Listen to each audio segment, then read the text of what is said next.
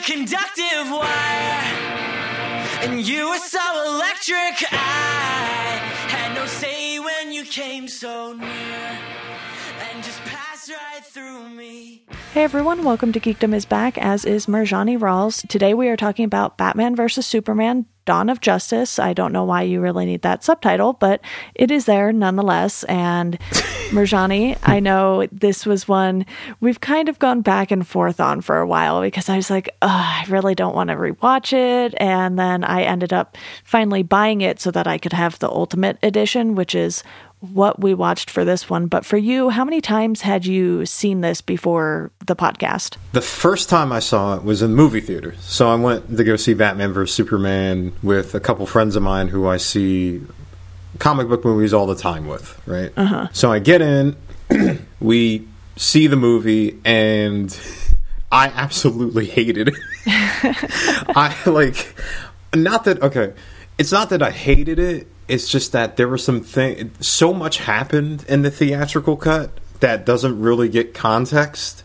I'm sure when we talk about the opening scene where Lois is in Africa, like, if you watch that in the theatrical scene, like, you'll be like, what just happened? So, like, there's so many characters and there's so many themes and everything like that, and I was just like, I sat, and I remember when I wrote the review, I gave it like a 6 out of 10. I was like, I don't really know about this movie. After being like super, super excited for it, especially I think when everybody saw the Comic-Con reveal with like the Superman logo with Batman logo behind it, you're like, what? And then, you know, they casted Ben Affleck. I was like, oh my God, like this is going to be incredible. And then, you know, so I saw that. Then I took some time away from it. Then I watched the theatrical cut again. Then down the line, I saw the Ultimate cut. And then I'm like, okay, I get it. This movie actually is a lot better than I thought. I saw Zack Snyder's complete vision in this cut that we watched. And I'm like, I get it. I get why. And, you know, if you hadn't heard me on the, you know, Man of Steel episode, it's no surprise that I'm a huge Superman fan. And there's a tonal shift that happens with him between Man of Steel and this movie. Yeah. You know, Batman within this movie is very dark.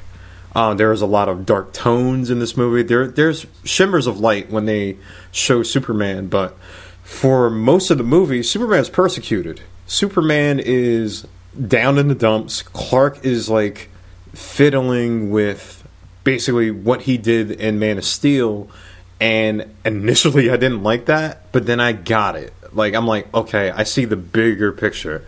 So before watching the Ultimate Cut for this podcast, I probably watched it twice, and I really do like it. I really do kind of get the whole scope of the vision. And with Zack Snyder movies, his ultimate cuts are usually his initial cut that he wants to show. At that point, I mean, I don't know if a lot of people were down to kind of like sit in the theater for 3 hours, because this is a 3-hour movie. Or the Ultimate Edition is about like 181 minutes or something like that. But like, this was like pre-Endgame, you know, Infinity War. Like, I mean, but yeah, I probably watched it twice. And the theatrical I watched twice. Yeah, I had only seen the theatrical version once before watching the Ultimate one, because I don't even remember if I saw it in theaters. I'm like 50% sure I did, but also 50% unsure where I ended up watching this. But I remembered a good amount of the third act, I would say. And a lot of stuff before the third act there, I was just like, wait, Lois went where? What's going on? It's a lot of mishmash. It's a lot of mishmash in the theatrical cut. Yeah, so I really did not like this the first time I saw it. I think I gave it a 2 out of 5. So I remember that. Your 6 out of 10 seems pretty generous from my point of view. Yeah, it may have been, I think the review. It may have been a 5.8. It may have been that. Yeah. Like, it, yeah. But once I watched the ultimate cut, it was sort of like, okay, this is much more cohesive. There are still some weird story beats in it, and there's a particular scene that I want to discuss later on when we get more into the story and everything. But just right off the bat, even though it was 3 hours, it didn't really feel like 3 hours, which was nice because I was like, okay, this flows better than the theatrical version. So in a sense, the theatrical version feels like it drags on longer than the ultimate one, even though there's like 30 extra minutes of content. And because I hadn't seen the theatrical version in so long, I didn't even really know what was and wasn't there. But one of the first things I noticed was how this overlaps with the events from Man of Steel. So DC was certainly trying to make this a connected universe. Here's Superman and Batman living in the same world, and then later on you get the inclusion of Wonder Woman, you see the Flash, Cyborg, Aquaman, you have all of these little tidbits leading into Justice League, and it didn't feel super forced for that stuff. It was just like, hey, you know, Lex has been working on this thing. Here's what we uncovered, or here's what Bruce uncovered anyway. And you kind of get the sense that they really wanted this connected universe to work, but because of how high the stakes were in this, I feel like it was going to be even harder for Justice League to follow up. And, you know, Justice League is one I have not been so eager to rewatch. I will do that eventually. You're not the only one. Like rewatching this paid off because I did give it a bump in the rating. I ended up giving it a 3 out of 5 when I watched this version because you can see where Zack Snyder wanted to go. And ironically, the day we are recording this, he's doing a commentary on the movie. And I think he might be doing the ultimate cut for the commentary. I'm not 100% sure, but it's just funny how this movie is sort of popping back up again. And I think because we're kind of eagerly awaiting Matt Reeves' Batman movie, it's kind of like, okay, maybe it's a good time to revisit some of these things. And plus, you know, quarantine. So we have the time to be watching 3-hour movies again for this podcast. But I do want to dive into the story because really anyone who is familiar with this movie is already going to be familiar with the cast because you had probably seen Man of Steel. You know Henry Cavill, Superman. Ben Affleck is Bruce Wayne / Batman. Gal Gadot as Wonder Woman, or Gal Gadot, I'm not sure which one. But anyway, you have these 3 main people who kind of are supposed to be the pillars of this universe. But I feel like when you throw in someone like Jesse Eisenberg as Lex, it kind of throws things off a little. Did you feel that Lex's presence kind of threw off the balance of the story a little bit, even though he obviously has a place in the story? See, here's the thing. Like, when I watched the theatrical cut, I was like, I don't know about Jesse Eisenberg as, like, this quirky, like, neurotic take on Lex Luthor. Before then, you had Gene Hackman, and then you had who shall not be named. Yeah. Kevin Spacey as, you know, Lex Luthor too, even though, like, with his history and he was actually a good Lex Luthor, I thought. But like rewatching the ultimate cut and kind of like taking notes and doing all the story beats, I actually liked his performance a little more because Lex Luthor's character, you know, throughout the comics, he's fascinated with Superman because Superman is like this godlike figure, and basically, like, Lex wants that power. You know what I mean? Like, Lex is supremely intelligent, but he can't be Superman. And I felt in the movie here that Lex was just an extension of all the people who are afraid of what Superman can do. Mm-hmm. Maybe it was a little wonky how he, like, tried to turn Superman and Batman against each other. Like, I thought, like, everything with the notes, I was like, man, like, these guys, Clark and Bruce are intelligent. Like, Bruce is a detective. You know what I mean? Like, I know that he had this burning hatred for Superman, but I'm like, can't they just talk this out? Like, you know what I mean? Like, why do they have to fight? Like, this is what I thought in the initial theatrical cut, but I like Jesse Eisenberg as Lex Luthor a little bit more. Like, he basically is he goes in this maniacal space with this obsession of Superman, turning everybody against each other. He's like the background guy who are playing people like chess pieces to turn the world against Superman. And it was already there, because when you have an alien that can seemingly do anything, and like the lady said in the beginning, she's like, I don't think Superman, and he's not going to answer to you. I don't even think he answers to God. There's this inherent fear there with humans, with, you know, if something appears that seems to be different, or something that seems more powerful that reminds us of our humanity, we tend to reject it. And I think that, like, you know, Lex Luthor's character here is basically that invisible thing that is driving that fear. I did think his performance was a little too over the top for my liking. Yeah, it was a little over the top, I thought. There were some weird beats there, like when he was giving that speech and it was supposed to be about libraries or something, and he just sort of went off and then just kind of kept pausing. And I was like, this is not something that I felt like Lex would do, because Lex is very meticulous about his thoughts, and at least from the other versions that we've seen, he plans everything out. But Jesse Eisenberg's version of Lex, you're kind of just like, oh, he's just kind of doing things on whims instead of really thinking them through. And he gets so obsessed with Superman. I think that is why he is the way he is in this movie. And another thing I didn't enjoy quite as much is the fact that Bruce just plays right into his hand. And it's like, okay, come on. We know, like you said, that Bruce is a detective.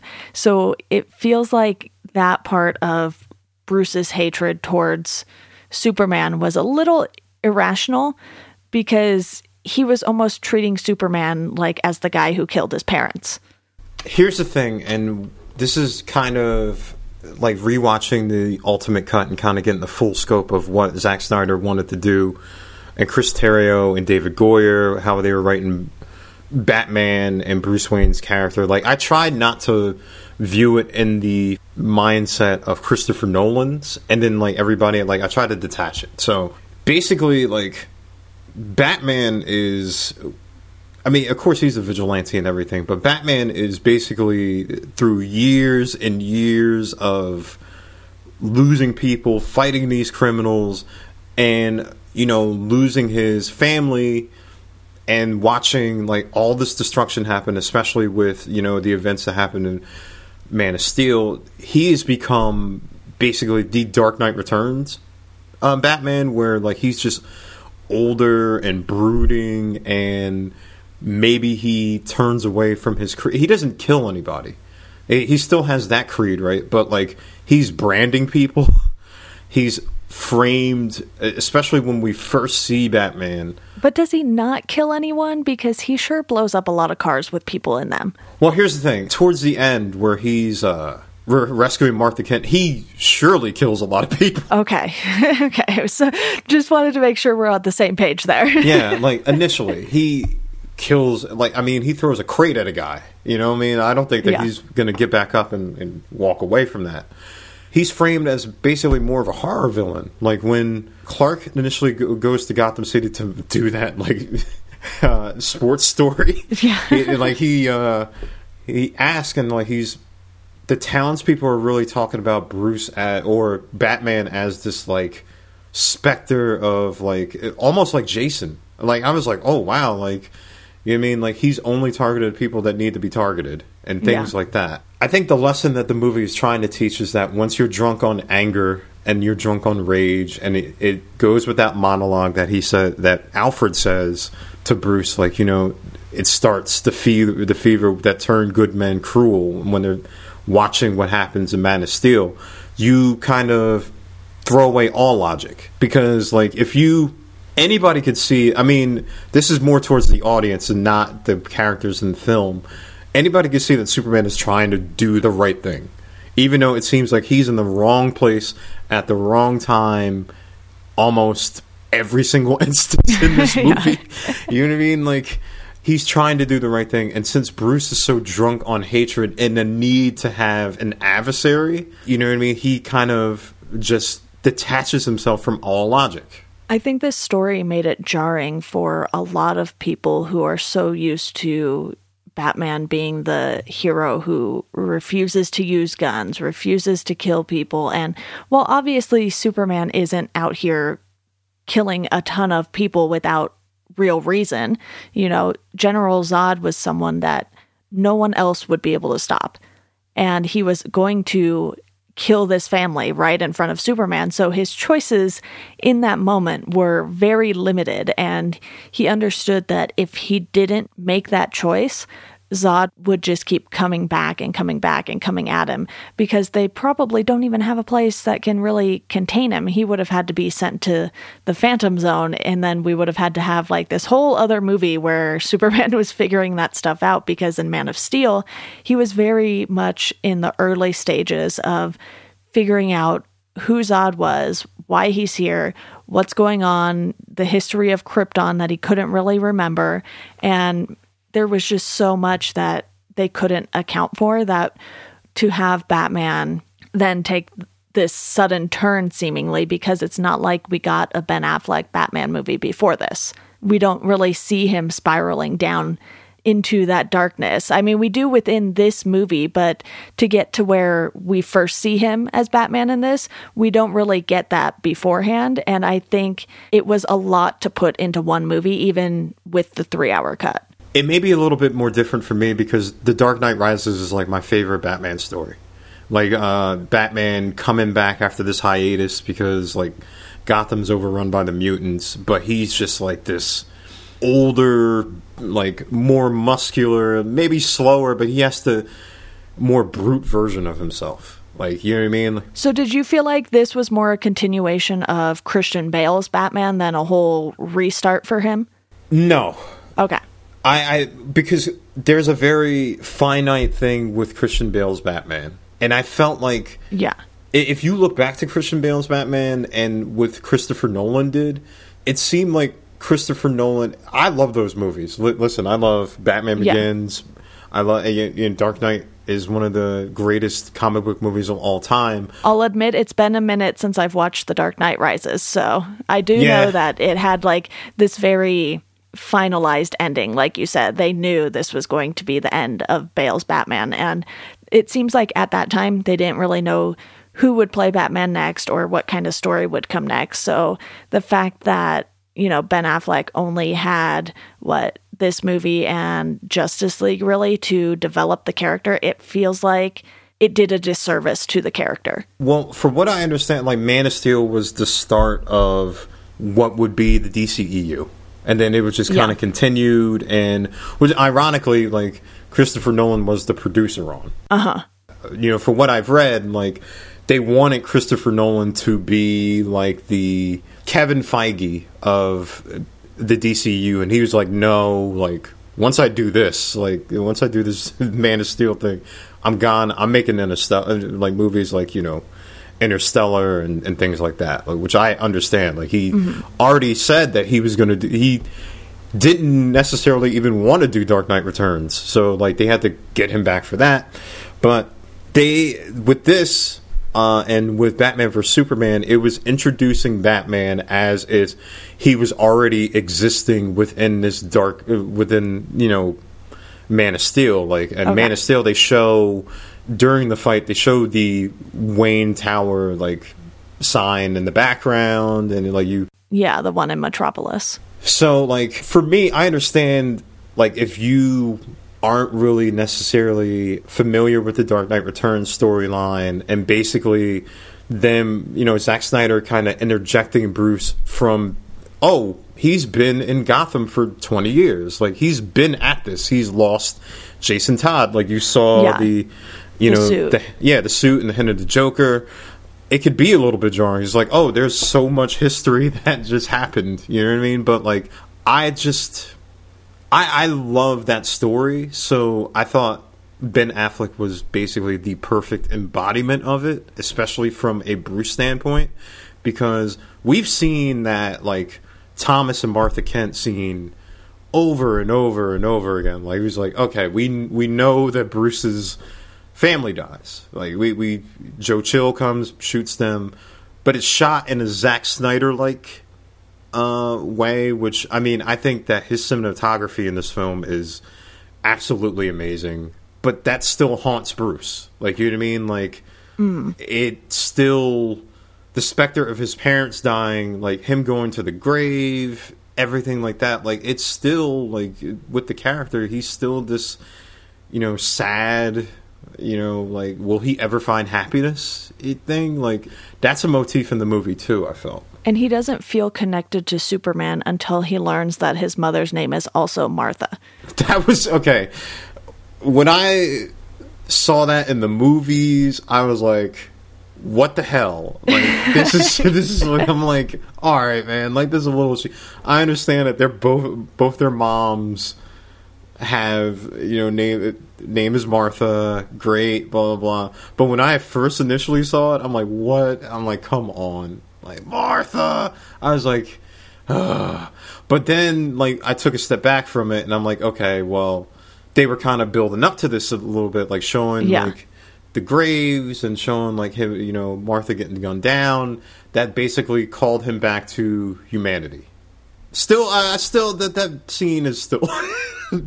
It's a little cringeworthy because you're like, okay, you're only going to relate to him all of a sudden because his mother's name is Martha. Like, you weren't going to give him any mercy before you found that out. So that's what I meant earlier by he sort of just played right into Lex's hand, because he was counting on that anger from Batman, especially, to try and kill Superman. And even though his whole thing is he doesn't kill, I think for this story, it's coming out of a place of fear, because there's one specific scene I want to dive into a little bit here, and it's that apocalyptic scene when Bruce falls asleep at the Bat computer.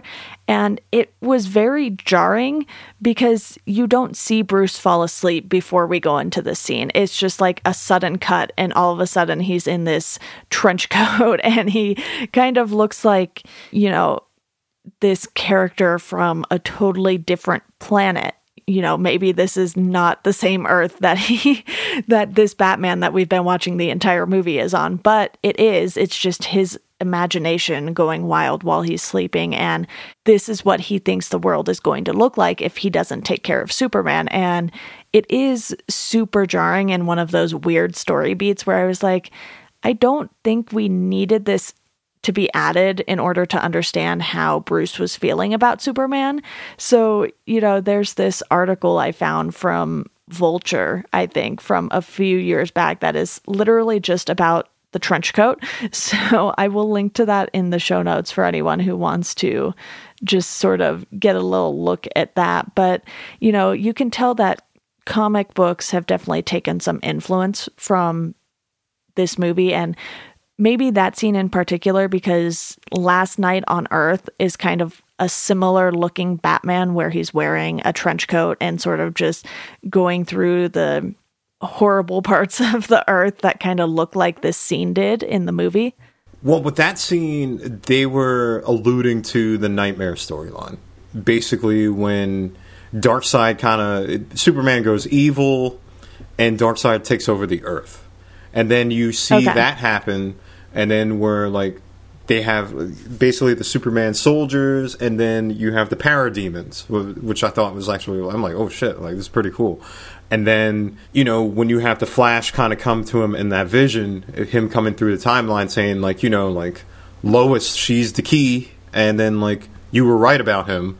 It was basically alluding to, you know, Injustice, where I don't know if this was going to happen in Zack Snyder's version. I know he was building to it, but basically in Injustice, Joker kills Lois Lane, and then Superman basically goes evil because of it, and they basically, like, he takes over the world, and there's like this whole new world order.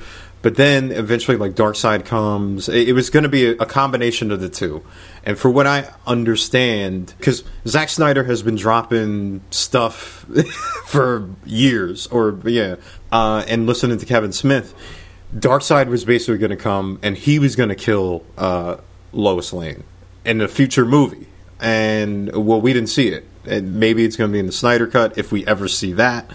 But it kind of went with the whole thing of Lois and Clark, this whole thing. It goes in the first scene where after the whole Africa thing, and they're talking, and she's like, I don't know if you could be with me and be you. Yeah. And I thought there was a nice little thing where, like, he jumps into the tub with her, and then the glasses fall off.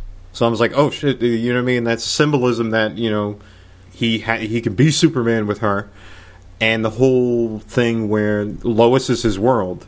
Throughout the whole movie, Superman has reasons to lose faith in humanity. They basically persecute him. And in the crux of this, there's a religious story. And I mean, everybody could tell, like, the story of Christ. And then, like, even when Lex talks about, like, the picture in his living room where, like, it's Lucifer coming and basically trying to take over, and he said it should be upside down. That's another allusion to, like, Superman eventually going evil. I am sad that as of now we're not going to get to see that happen. We're not going to get to see Darkseid like we should have. I understand how kind of like that Nightmare storyline could be jarring for people, but I was excited for it. I'm like, oh shit, like, there's Ezra Miller being the Flash. Like, I've never seen... At that point, I don't think we've ever seen the Flash on the big screen before. And it was, like, alluding to this bigger storyline. But I understand with a movie that's already packed with so much, it's like, oh wow, they're doing Nightmare, they're doing Injustice. Yeah, and that's my bad saying that Last Night on Earth kind of took from this. It was on my computer screen, so I'm getting all my Batman storylines mixed up. But the whole idea of, like, this alternate world, that's something that has definitely been done in the comics before. So that apocalyptic scene just kind of took from that. And I was like, oh, okay, I see where he's going with this. I don't think we really need it. But the whole Nightmare storyline, that is one that you're kind of like, okay, I see what you're doing here. Yeah, it's like everybody's fear in the movies that Superman is eventually going to turn evil. And basically, what are we going to do? Because this guy can do anything. He has heat vision. He has unlimited strength. It looks like he doesn't... There's nothing that can kill him. And basically, seeing that Nightmare version or having those visions is a manifestation of that. That's what happens. Like, if Superman were ever... like decide to turn evil, that's what our future looks like. Like, you know what I mean? Like, he's gonna rule us and we'll all die. So that's basically, I felt what, Terrio and Goyer was trying to do when they're writing the story. Like, what happens when, quote unquote, a god turns against us? And there's always that with mother boxes and everything like that, like, there's always that possibility. Yeah. And even though Last Night on Earth has nothing to do with this, you should read it because Snyder and Capullo are a great Batman team. So it's another great Batman story. Yeah. And you just have so many Batman storylines to pull from that. I do like that they went a little darker with the character in this. It just felt like so much happened off screen to get here that it almost feels like we were cheated out of a lot of good story. Not that I necessarily think we need another Joker and need to see the death of Jason Todd. I would have liked to see more of that from Ben Affleck's Batman, because you and I have texted many times before how I wasn't a huge fan of his version of the character, but I think I was mostly basing that off of having seen Justice League more recently at that time. Oh, man. So that whole movie was such a mess that it's kind of hard to be like, yeah, well, at least there was this, because in rewatching this, I was like, okay, he clearly put in the work to play this character. He went and did all the workouts, and while he doesn't look like Superman, he comes pretty close with his version of Batman in this. And then, you see Ben Affleck now in something like The Way Back, which I haven't seen, but I've seen the trailer, and you're like, wow, he really did do a transformation. Amazing movie. For this movie. Well, amazing performance by him, I'll say. Like, he one of the things that I hate is that we'll never get to see the Batman movie that he would have written and directed. Yeah. Like, this guy's a great writer. When he's honed in, he's a great actor. Like, I thought in Batman vs. Superman, particularly in that scene, like, he's like, even if we have a 1% chance, like, this guy can turn against us. You know what I mean? Like, this guy could evil, and we got to be on the drop of it. When he's talking to Alfred there, it's a crime, unfortunately. And I mean, he has a very small part in Suicide Squad too. Yeah, very, very small. Yeah, very super small. And even though, like I said, like, you and I have talked ad nauseum, basically how you are not a fan of Jared Leto, and particularly that Joker, and I will agree with you there. I don't think that we've saw enough, but I was like, do we really need, like, Joker this soon? And especially with Joaquin Phoenix, I don't know if you could really go back to that. But yeah, I that's why, and I'm sorry that I'm bringing this up, that's why I do want to see the Snyder Cut of Justice League. What was the full vision of what he wanted Batman to basically be from Batman vs. Superman? Batman kind of gets, or Bruce Wayne gets his humanity back and his urge to do good, and they're on this quest to find the other metahumans. That's another thing that I'll bring up real fast. Like, the theatrical cut where, like, Diana is going through the files and seeing like, all, like, you know, Aquaman and the Flash and Cyborg. I didn't initially like that scene because I'm like, oh, they're just trying to build up the Justice League movie. In the Ultimate Cut, they actually talk about it. It's like the metahuman. And I'm like, okay, now this makes sense. Like, you know what I mean? Like, and theatrical, I'm like, okay, now we're just seeing other footage of other metahumans out there. And I'm glad that in the Ultimate Cut, they actually have some exposition to set it up. Yeah, it felt like the cuts they made were pretty crucial to understanding, okay, here is why Bruce and Diana are interacting the way they are in this movie, because without that, it's kind of like... You're like, what? In the theatrical one, you're like, wait, why is Diana here? Oh, okay, big battle at the end. That's why she's here. And, you know, while I don't exactly remember what the theatrical one didn't include at this point, I do remember it feeling just really choppy.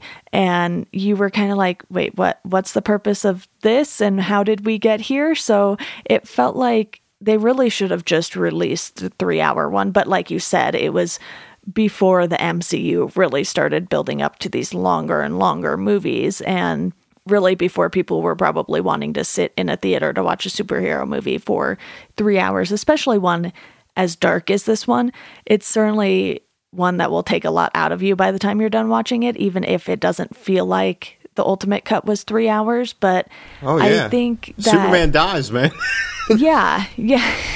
Emotionally, it does take a lot out of you by the end, and those emotions can be very conflicting. But even having seen Justice League and knowing that we see him again, I was like, man, this funeral scene is really rough, especially because you have like 2 funerals going on at the same time for him. I was just like, oh boy, this is a lot to take in. And I think if the Snyder Cut did come out at some point, which I'm not super confident it will, I would go spend the time to watch it, just because I am curious what Justice League could have been. And it really feels like things were kind of rocky with Zack Snyder's movies from the start, because you have a very mixed crowd on Man of Steel.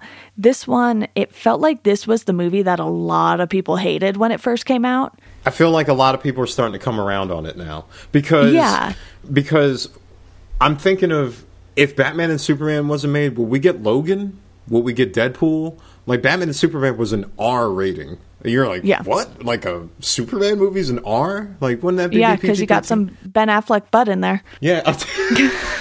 Oh, man, that scene. I'm like, okay. But I was like, yes, we understand. He got fit for this role. Thank you. But, you know, the one thing that I can say with DC movies and with Zack Snyder movies is that I'm glad that they take chances. Up until maybe Civil War and stuff, I felt that and still with MCU, I like a lot of those movies. Like you and I have talked about. Like I think Civil War is an amazing movie. Black Panther, another great movie. But I feel like a lot of them play it safe. Batman vs Superman did not do that. Like it went into, like, love it or hate it. It went to darker territory. It felt like a Batman movie that brought Superman into it. Like it felt like tonally with, you know, the lighting and everything like that. Like it took a lot of chances that I feel like comic book movies didn't really necessarily want to do. And I mean, this movie almost made $900 million, and if you think with Batman and Superman that's $1 billion, and it didn't. Maybe that's with the R rating, and you know that's debatable and stuff like that. And it had a $300 million budget, so it made a sizable amount of money. But just like with Man of Steel, I said that, like, maybe Batman vs Superman was a little ahead of its time. It came out at a point where people wouldn't accept it, but as we look upon it, and especially with the Ultimate Cut, now we get it. Like, and now I'm like, the same thing with me. Like, initially when I saw the theatrical, I'm like, I don't get all these story beats. But then as I learned more about film, as I looked into basically like screenwriting, everything, and seeing what Chris Terrio does, which is funny because as we talked about Rise of Skywalker, Chris Terrio also helped write that movie, and they reused a scene that they used in Batman vs Superman, basically with Jonathan and Clark Kent on the mountain. They basically reuse it with Han and Kylo. It's the same scene, but I don't know. It's still going to be jarring because it's very, very dark. And you look at Superman, and even Henry Cavill, who's talked about it, he felt like it's more of a Batman movie. But I feel if you wanted to have Superman to kind of get this trajectory of being who he is, you know, the glimpse that we saw in Man of Steel, you had to give him... It seemed like he had endless opposition here. It was Lex Luthor, it was the people, it was Batman, and then it was Doomsday. It was like, this guy can't catch a break. But, you know, he had to basically sit with the choice, like, all right, he chose Earth, and now Earth rejects him, and now he feels alone. But then again, his world is Lois. Lois is the constant in his world and the reason why he continues to do good. Mm-hmm. And in the theatrical cut, it really seemed that they gave Lois nothing to do. It was like, oh, well, she's getting saved by Superman again. In the Ultimate Cut, she's actually being the investigative journalist that we know that she can be, which I appreciated. Yeah, I want to dive into that a little more because we talked about how Lois was portrayed in Man of Steel, and I agree with you. She needed a lot of saving. And even with the Ultimate Cut, I was like, really?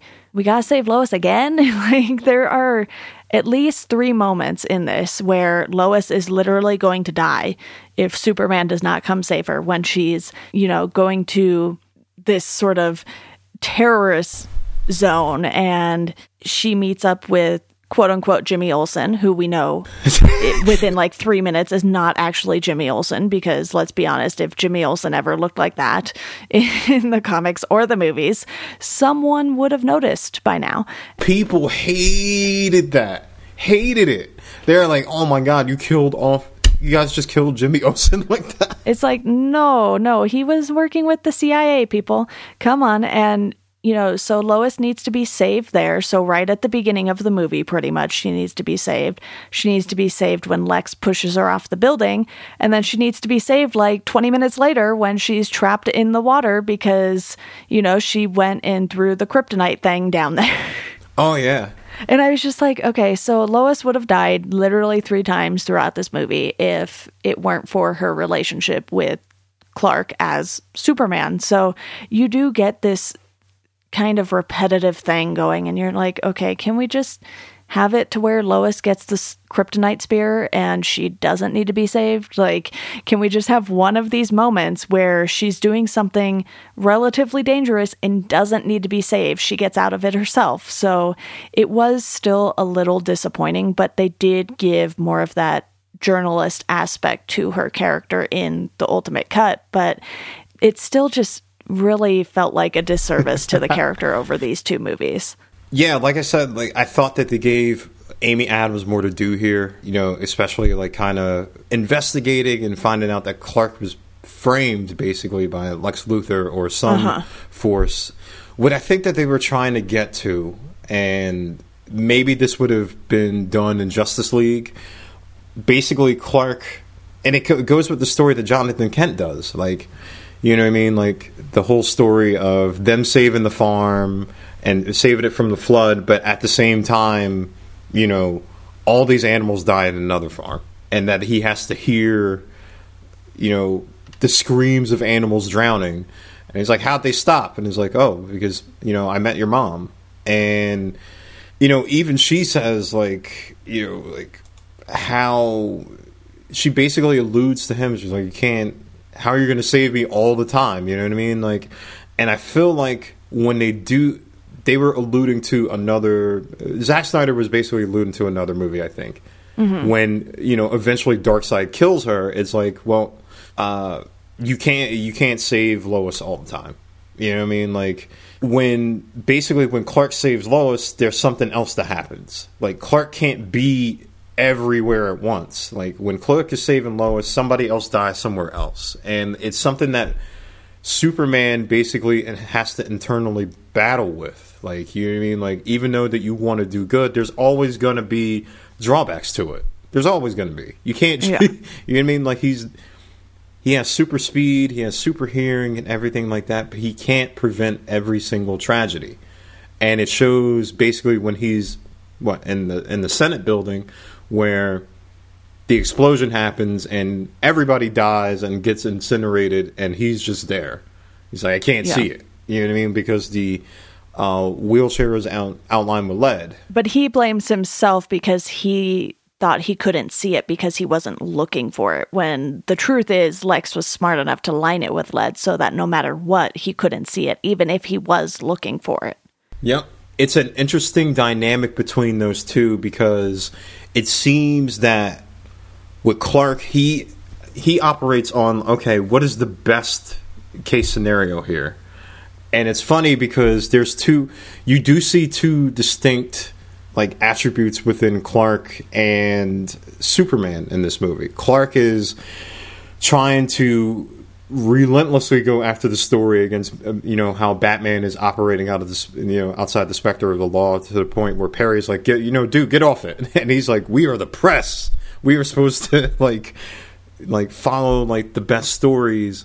And another funny thing, like kind of going back to what you said, is there is a point after the Senate where Superman kind of goes away, and that's where Clark kind of hikes up into the mountain. Mm-hmm. Clark Kent is gone for, for a considerable amount of time. And I would think that, because I think, you know, Perry, when him and Lois like talk about, she's like going to the, she's like, it's not for a story. And then he looks and he's like, get her a helicopter. I'm like, I guess people are catching on that Superman and Clark Kent are the same person, because you have to, and especially at the end of the movie, because they both die. Yeah, they're both magically dead. So like, all right, like obviously Lois knows who he is, and you know, but I'm like, are other people have to catch on to this too, because two of them are missing at the exact same time. I do want to end this on a bit of a more positive note, though, because one thing I did enjoy quite a bit from this movie were in particular, the Batman scenes, the action scenes.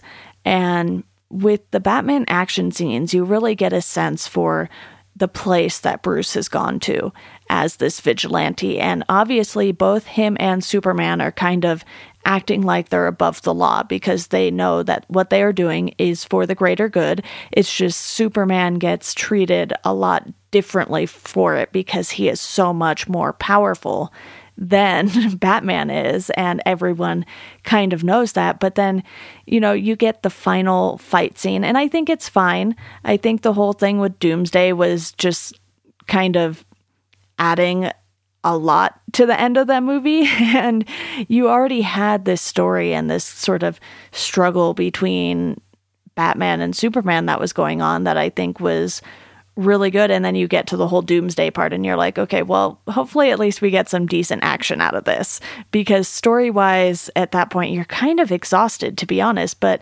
action scenes in this were some of the really great Batman action scenes that I think we've seen. And while I still really, really love Chris Nolan's Batman trilogy, I think as a whole a lot more than I like the Batman appearances for the DCEU, which kind of no longer exists. It was one of those things where I was like, okay, you know what? These action scenes were entertaining.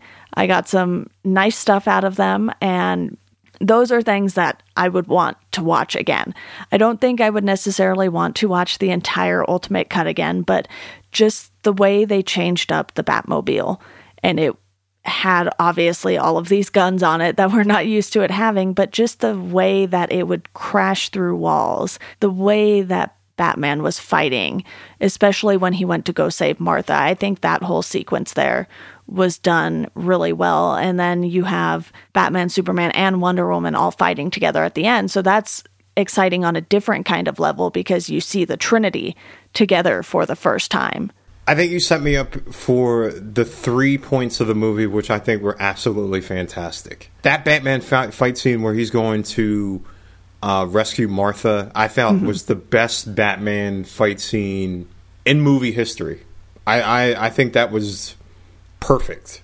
I don't know, like, the brutality, even Batman getting hurt, but, like, him kind of, like, coming back, like, perfect scene. The introduction of Wonder Woman with her score, saving Batman from that blast, another perfect scene. I remember when I was in the theater and was watching it, and they like revealed her with that do. Everybody cheered. It was an amazing reveal, and I love her character. Basically, when she's fighting Doomsday, and he hits her, and she's like just brushing off. She's like, "Come on, let's do this." Like she's having fun. Like I'm just like, "Yeah, let's go," you know. And it set her up for her own movie, which was amazing. Patty Jenkins did an amazing job with it, and I'm eagerly anticipating whenever we can, you know, God willing, you know, see Wonder Woman 84 in August. And then the third scene, when Clark and Lois talk for the last time, and he's like, "This is my world, you're my world," and he goes to sacrifice himself. Now, I still have the Death of Superman comic in pristine condition from like 92, like hidden somewhere. And I remember how, like you said, there's a lot of story beats within this third act, okay? Like you have Batman and Superman fighting, which I thought like great scene, especially from a cinematography standpoint where it's dark and raining and they're fighting each other, and then it seems like they're going to this cathedral before Batman decides to stab him with the kryptonite. Great scene. Then you have the whole Lex thing, like blood of my blood, and like him basically creating Doomsday. I mean, that doesn't happen in the comics, but but it's a storyline beat. And the whole Death of Superman. Now a lot of people complain like Superman has gotten his ass whooped a lot in this movie, like Batman, because the kryptonite, him and Doomsday are trading blows over and over again, and he makes the ultimate sacrifice of, you know, basically getting stabbed by, you know, Doomsday with the kryptonite spear. And, you know, there's that scene where they have the score and he's just lying there with Lois crying over him. And I think there's two crosses in the background, which Zack Snyder kind of pointed to, where it's supposed to be for him. And then Batman in a later movie, because, spoiler alert, at the end of Zack Snyder's arc, Batman was supposed to die. Yeah. And then the whole funeral scene. Like, it's a lot to take in, but that funeral scene is so beautiful. Like, and basically how this whole movie, other than instances of Clark saving people, is dark. It's gray. It's tonally, like, everything is just kind of depressing, and it takes on, as you go throughout the movie, it takes on basically the feeling of Gotham. And throughout the whole funeral scene, there's light. It's still gray, but like it's lighter. You know what I mean? Like, where it shows that, like, Bruce is starting to come back to a sense of virtue because of Clark's sacrifice. And then you have, like, Lois, you know, with the dirt, and then the ending where the dirt rises from, and you're like, oh, okay, I would have rather, you know, Zack Snyder cut that. I wanted him to cut that. I was like, I know any comic book fan knows that Superman is going to return. Like, he's going to come back. But I would have rather kind of ended it on that note. Yeah, especially because you probably knew at this time that they were already planning on Justice League, and you probably can't have a Justice League without a Superman at some point.